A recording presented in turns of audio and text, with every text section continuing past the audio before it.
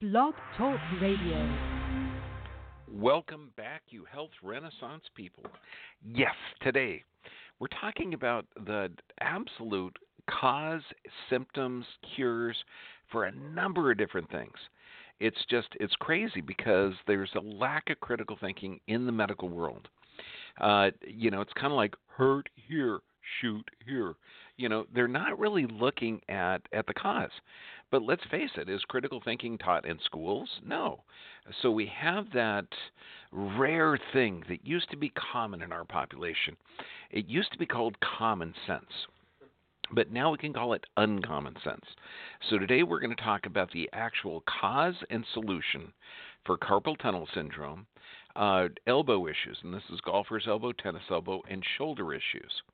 But first, I want to announce next week, July 19th through 20th, I'm going to be speaking at the Cleveland Chiropractic College in Overland Park, Kansas. Now, you can get this online, or you can be there. Be there or be square, yeah. Okay, no. When you look at this, it's such a cool lineup.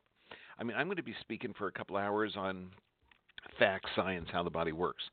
Deed Harrison's going to be there, and he is rocking. Dan Sullivan is, again, brilliant speaker. There's a couple of people speaking that I haven't seen before, but, anybody to be at the ICA or International Chiropractic Association event is really going to be sharp because I love this group. Okay, so now let's get into our subject matter. Okay, and we're talking carpal tunnel, elbow, and shoulder injuries. Let's look at the two things, or what some of the two main causes of disease. Idiopathic means nobody knows, and iatrogenic means that the therapies actually cause the problem. So what does that have to do with carpal tunnel, shoulder, rotator cuff problems?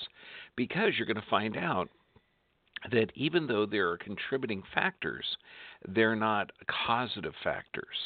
Okay, what do I mean by that? Well, let's look at what the Mayo Clinic says.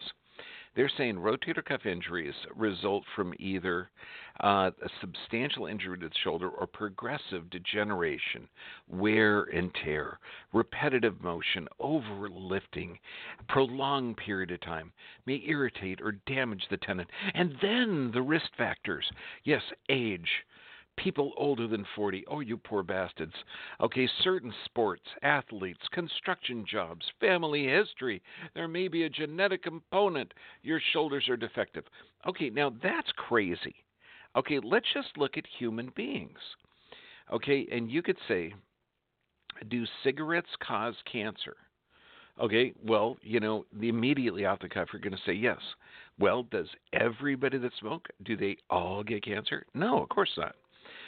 Is it a contributing factor? Absolutely. Do vaccines cause autism? No, they don't.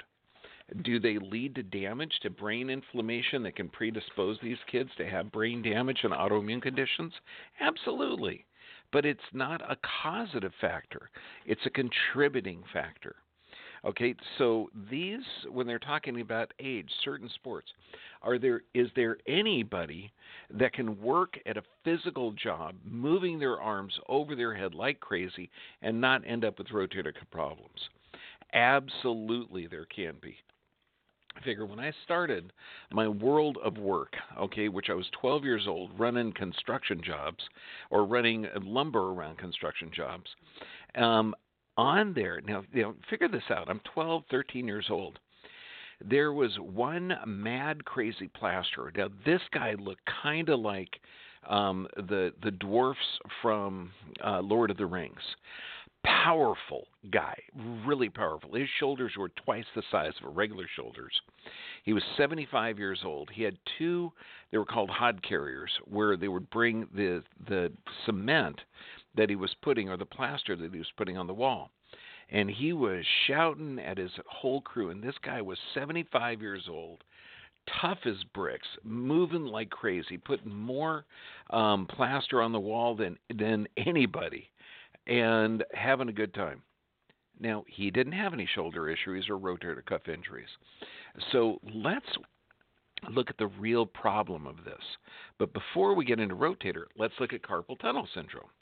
Okay, and this is a compression of the median nerve causing wrist and hand pain. And what do they say? They say there is no single cause. It's in many cases, it's a combination. What do they say are the risk factors? Well, you got a messed up wrist. Okay, fracture, dislocation, trauma. Sex. No, not more or less. It's male and female. Turns out that women have more incidence of this damage. Chronic illness, inflammatory conditions, obesity, and an alteration in body fluids such as pregnancy. Okay, now you may have heard workplace, like continuative motion or working with vibrating tools. What do they say?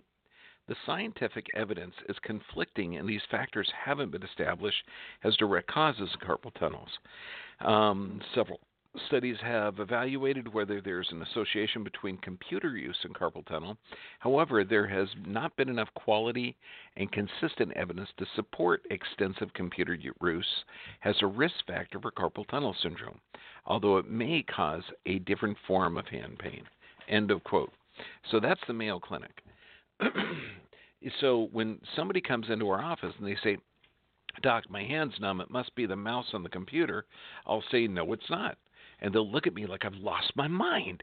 And I say, "Well, do you know anyone that can use a mouse on a computer without wrist injuries?" And they say, yes, they do. So again, let's look deeper. I'm talking critical thinking. So let's look at golfer's elbow or tennis elbow. What do they say? It's known as medial epicondylitis is golfer's elbow. Tennis elbow is lateral epicondylitis. It's just a part of where the flexors or extensors attach. They say the risk that can lead to this is racket sports, throwing sports, weight training, forceful, repetitive occupational movements, such as construction or plumbers. Risk factor, you're over 40, and performing at least 2 hours of activity a day. So now, is there anybody that can do these activities and not get it? Of course. So let's look at the real cause. Number one, let's look at blood supply and nerve supply. Because if you have healthy blood supply and nerve supply to the shoulder, elbow, or wrist, you're going to have healthier function. Now, if you compromise blood supply or nerve supply, that you're going to have unhealthy function, or when you're utilizing that joint at its normal range. Because remember, in my world, I grew up with a 75-year-old guy throwing plaster on a wall tougher than any younger guy. So I think the older you get, the tougher you get. So where is this that our bodies are being defective? God didn't screw up on the design. So let's look at this. For one, let's look at posture. If your head is forward, that means if you're standing up straight, your ear should be in line with your shoulder. If your head is forward, you can compromise the blood supply and nerve supply to the shoulder, elbow, and wrist. So what type of things come from forward head carriage or from loss of curve in the neck? We're talking carpal tunnel syndrome. That's a double crush injury, rotator cuff, elbow problems, bursitis, neuropathy, but also high blood pressure. So let's look at, and tonight we're going to have live on Facebook, and next week it'll be put up on YouTube. We're going to show what's the difference between a proximal and a distal lesion. What that means is what part of the nerve is pinched. If it's right along the spine, it's going to be on a thin line called a dermatome. If it's pinched further away, like let's say underneath the shoulder joint, or if there's damage, you're going to have a different nerve distribution. So the key is when you're looking at any shoulder, elbow, or wrist injuries, look at forward head carriage. And the only way to do that is to take an x-ray of the neck. But also, let's look at the entire shoulder girdle. You got one bony attachment. This is called the clavicle. And you've got 18 muscles that hold that shoulder. And I'm talking the scapula, the humerus, the radius and ulnar. I mean, the entire body. And if you look at this, that shoulder, and I mean the scapula and all the muscles that support it onto the rib cage area. So does that mean that the rib cage, if there's any structural deviation on that, that every time you move that arm, that can have a negative effect or it can have a positive effect. Absolutely. So we have to look at the structure. There's even a thing called a scapulothoracic joint, where this joint moves up and down, and it should move beautifully. Now, we do not have conscious control of the muscles that run down either side of our spine. They're called postural muscles. Phasic muscles, like arm and leg muscles, you got control over those. You can tighten, loosen, do whatever you want. However, the postural muscles that run down either side of the spine are vitally important. Now, those are under not conscious control, but proprioceptive control. That means that if your head's forward, these muscles are tight. So what does that mean? So if the muscles that run down either side of your spine tighten up, if there's a problem with forward head carriage, does that mean that people with chronically tight shoulders should get their neck checked and their upper thoracic checked? Absolutely, absolutely. But also, if your head is forward, that's sending alternate information into the brain. So this is literally changing the information going into the brain. And this is one of the things I'm going to be talking about next week in Overland Park, Kansas. Now, let's look at bursitis. Now, people will hold their shoulder, they'll hold their elbow, and they'll talk about bursitis. So let's look at this, because a lot of people will say, well, what should I do for bursitis? My physical therapist told me I should use ice and then heat. My doctor said I should use ice. My trainer said I should use ice. What should you use? Well, let's look at this. First, what you have is ligaments connect bone to bone. Tendons connect muscle to bone. Now, all the tendons, because muscles don't cross joints, but tendons do. Now, the tendon that crosses the joint, think of this, it would rub against the joint. So what there's a soft cushion that cushions that tendon and surrounds it, and it's called a bursa sac. Now, the bursa sac, just like the synovial membrane, is filled with superfiltrated blood called bursa fluid. So what does that mean? Bursitis. Itis means inflammation. So if you have a healthy bursa sac, that sac is filled with fluid, and sure enough, that it's going to cushion that tendon as that tendon goes, or as it moves, open and closes. Now, and that's how human beings work. So imagine somebody on a factory line 20, 30, 40 years. Could they do that without any injury? Absolutely they could. But what if somebody's doing the exact same work, but they had a football injury or they had an auto accident throwing their head forward? So they're doing the same repetitive motion that they had, but their neck has been thrown forward, and that's compromises the blood supply and nerve supply. Well, if that bursa sac can't continually fill up with fluid and drain, that continuous motion, it's literally like doing the work with a tourniquet on. So the bursa sac will not fill up with fluid. So then you get the tendon rubbing against that joint, rubbing against the sac. So what will that cause? That will cause inflammation. And it totally depends on where the pain is from and what professional is diagnosing you. They can call it bursitis. They can call it tendinitis. They can call it nonspecific joint inflammation. Itis just means inflammation. So here's the key. If you've been diagnosed with that, should you get your neck checked? Absolutely. And how do you do that? You need to get a neutral x-ray with your palate level, and then you need to get an x-ray of you looking up at the ceiling. So this is called a stress x-ray.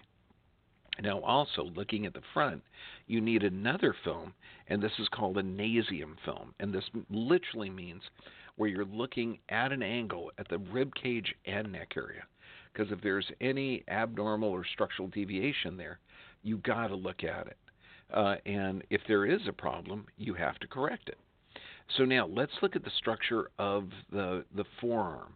Okay, and this is going to be carpal tunnel, golfer's elbow, and tennis elbow. And again, right now we're just looking at the structures and the things involved. In the next 4 minutes, though, I'm going to tell you about the solution. But now let's look at the carpal tunnel.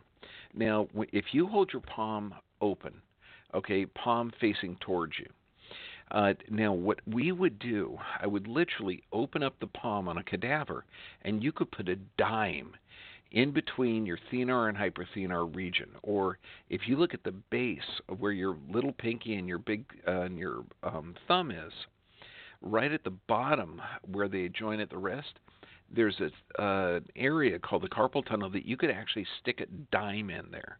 It's that big. But now look at your forearm. You have muscles on one side that when you close your hand, those muscles tighten up.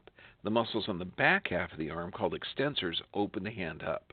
Now, strength raise, it should be 5-4, where the muscles that close the hand should be slightly stronger than the muscles that open the hand. Here's the challenge. In modern society, we're doing a lot of closing of the hand, not a lot of opening it. What I mean by that is you're doing a lot of typing, grabbing, lifting, but we're not making fishing nets, so we're not really utilizing the outside. Well, now those muscles, the flexors, attach on the humerus, and that's the big arm bone that has the biceps on it.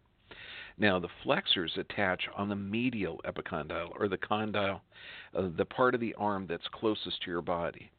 The extensors, or the muscles that go on the outside, attach on the extensor epicondyle, or the part of the arm bone, the humerus, away from your body.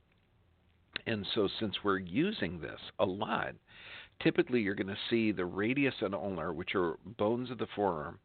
The ulnar is usually going to be more medially displaced. And we'll cover that when we talk about adjusting the extremities.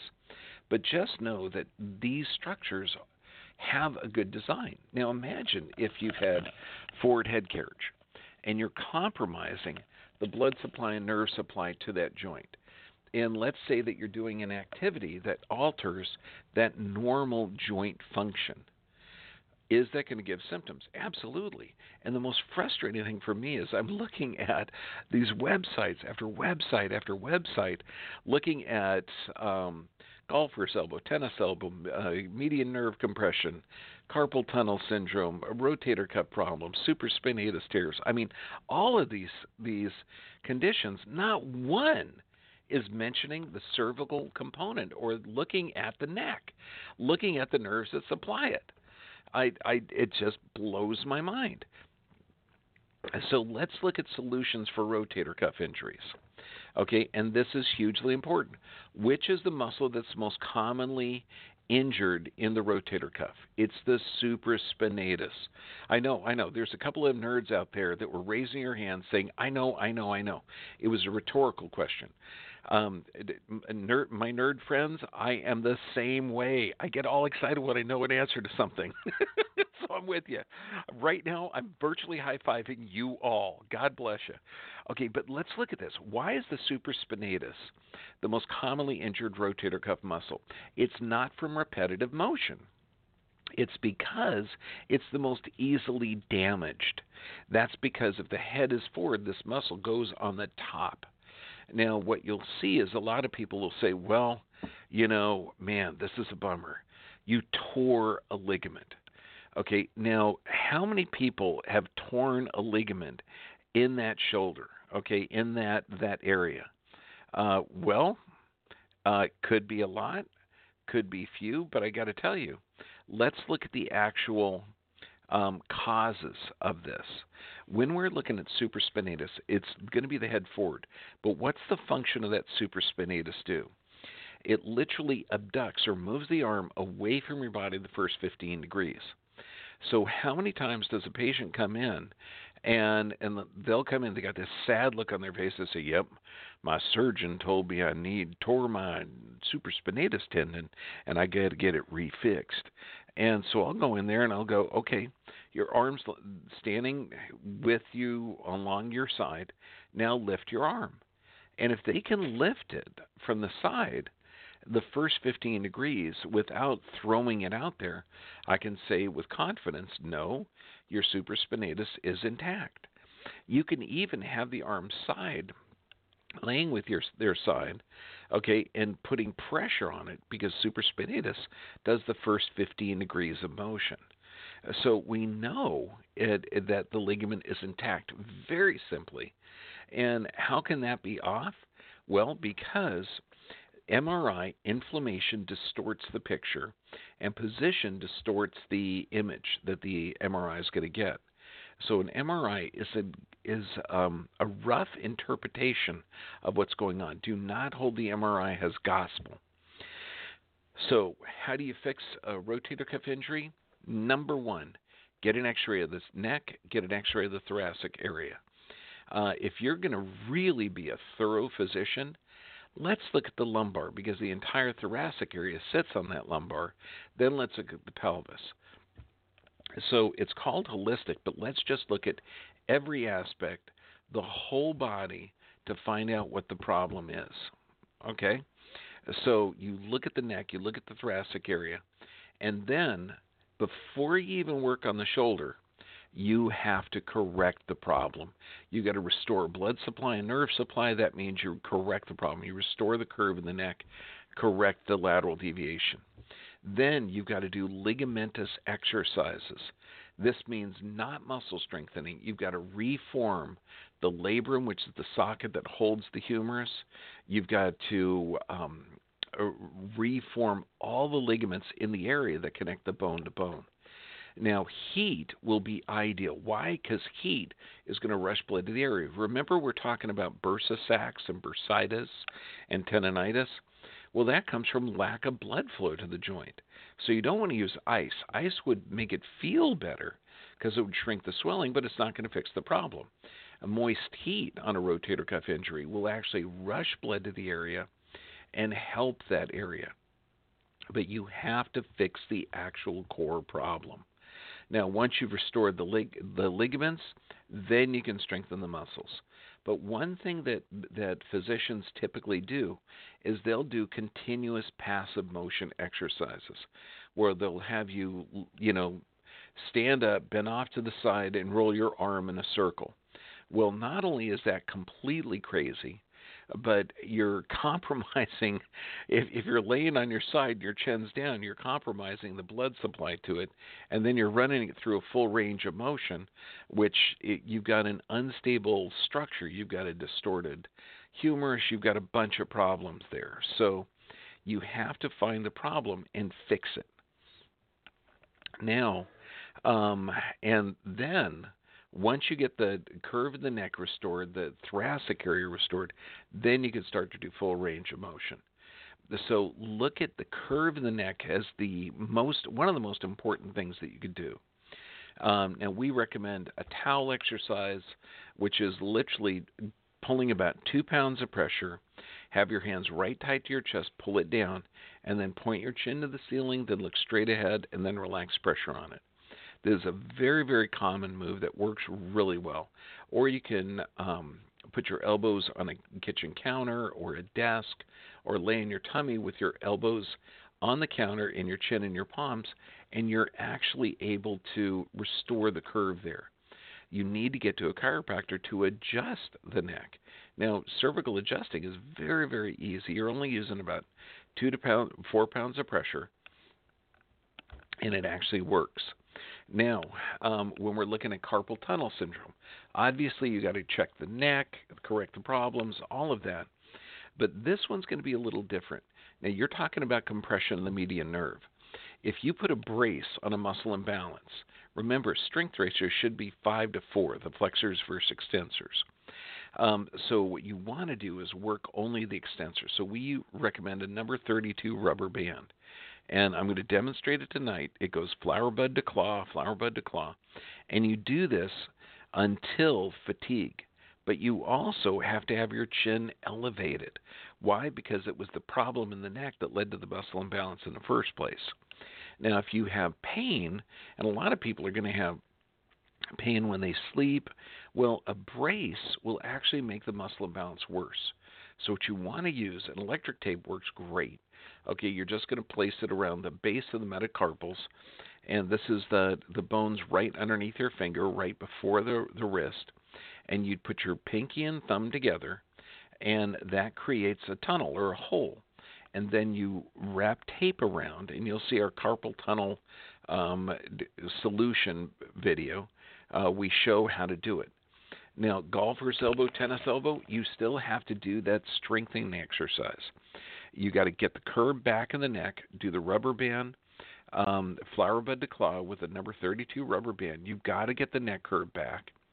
And look at this, though. You do not want to put ice on golfer's elbow or tennis elbow, moist heat. Why heat? Because what does that do? That rushes blood to the area. Think of this. If you put a hot cloth on your arm and take it away, what color is your arm? It's red. Why? Because what you're doing is you're tricking the brain. The brain senses that difference in temperature by putting a moist hot cloth on there, and it increases blood flow to equalize the temperature. So you're tricking the body to increase blood flow to that area in order to stimulate synovial fluid production, bursa sac production, and that's going to help heal the tendonitis and the golfer's elbow and the medial epicondylitis. So it's hugely important that you look at how the body is corrected or built. Why? Because when you look at the important things that come out of the neck, not only does the nerve supply and blood supply for the upper shoulders, but this is also how you breathe. Okay, C3, C4, C5 keeps you alive. That's the phrenic nerve. So does that mean if somebody presents with carpal tunnel syndrome, elbow injuries, or rotator cuff injuries, that we should check their neck to see if they have, say, a breathing problem or a blood pressure problem or a cardiac arrhythmia problem? Should all of those be addressed? Absolutely. Absolutely. That's why when we're looking at this, we're going to look at how long a neck has been out, because when you look at the most common type of degeneration, and this is called degenerative disc disease or DJD, it's also called osteoarthritis. That's not really an arthritic change. It's actually the body stabilizing unstable segments. And then we can look at the absolute insanity of prescribing a nonsteroidal anti-inflammatory or Tylenol. And the reason is, well, both of those, the nonsteroidal anti-inflammatory and Tylenol, interrupts proteoglycan production, which is the building block of cartilage. And that's right, 1 in 3 Americans takes Tylenol. 20 billion doses are sold every year. And it's also responsible for 56,000 emergency room visits every year from poisoning. It doesn't make any sense. Why would you want to get that? Well, that's why people want to do things I don't know. But let's look at, I'm going to show a number of different pre and post x-rays tonight and talk about curve restoration. Now, when you change the structure, and this is literally you're changing the neck, you're changing the upper thoracic area, look at inflammation has a healing aspect of the body. That means that antioxidant-rich foods like goji berries, wild blueberries, dark chocolate, all of these things are a fantastic advantage to your body regenerating healthy tissue. So look at natural sources of vitamin C. Think of scurvy, the people who were extremely deficient in vitamin C. They had horrible joint problems. Teeth were falling out. Joints would pop and crack like crazy. I actually had a patient with scurvy once. And so oranges, red peppers, Brussels sprouts, strawberries, grapefruit juice, all of these things, these natural antioxidants. Pretty much if your grandma ate it, you eat it. And then look at vitamin A. Look at vitamin B. You're talking sweet potatoes, kale, spinach, apricots. Just eat more plants, and your body will have the antioxidants to heal. So when we talk about proper nerve supply, regular exercise, proper nutrition, sufficient rest, and prayer and meditation, and I should add in a sixth one, treat your body with respect, and the symptoms that it gives are actually clues to how it's functioning. So if you have symptoms of incredible health and dynamic energy, then you're doing something right. If you've got joint pain, neck pain, or anxiety, there's a challenge. So treat your body with respect. Look at it in the mirror. This is Dr. John Bergman, your health advocate. God bless you, and I love you. Judy was boring. Hello. Then Judy discovered ChumbaCasino.com. It's my little escape. Now Judy's the life of the party. Oh, baby, mama's bringing home the bacon. Whoa, take it easy, Judy. The Chumba life is for everybody. So go to ChumbaCasino.com and play over 100 casino-style games. Join today and play for free for your chance to redeem some serious prizes. ChumbaCasino.com. No purchase necessary. Void where prohibited by law. 18+ terms and conditions apply. See website for details.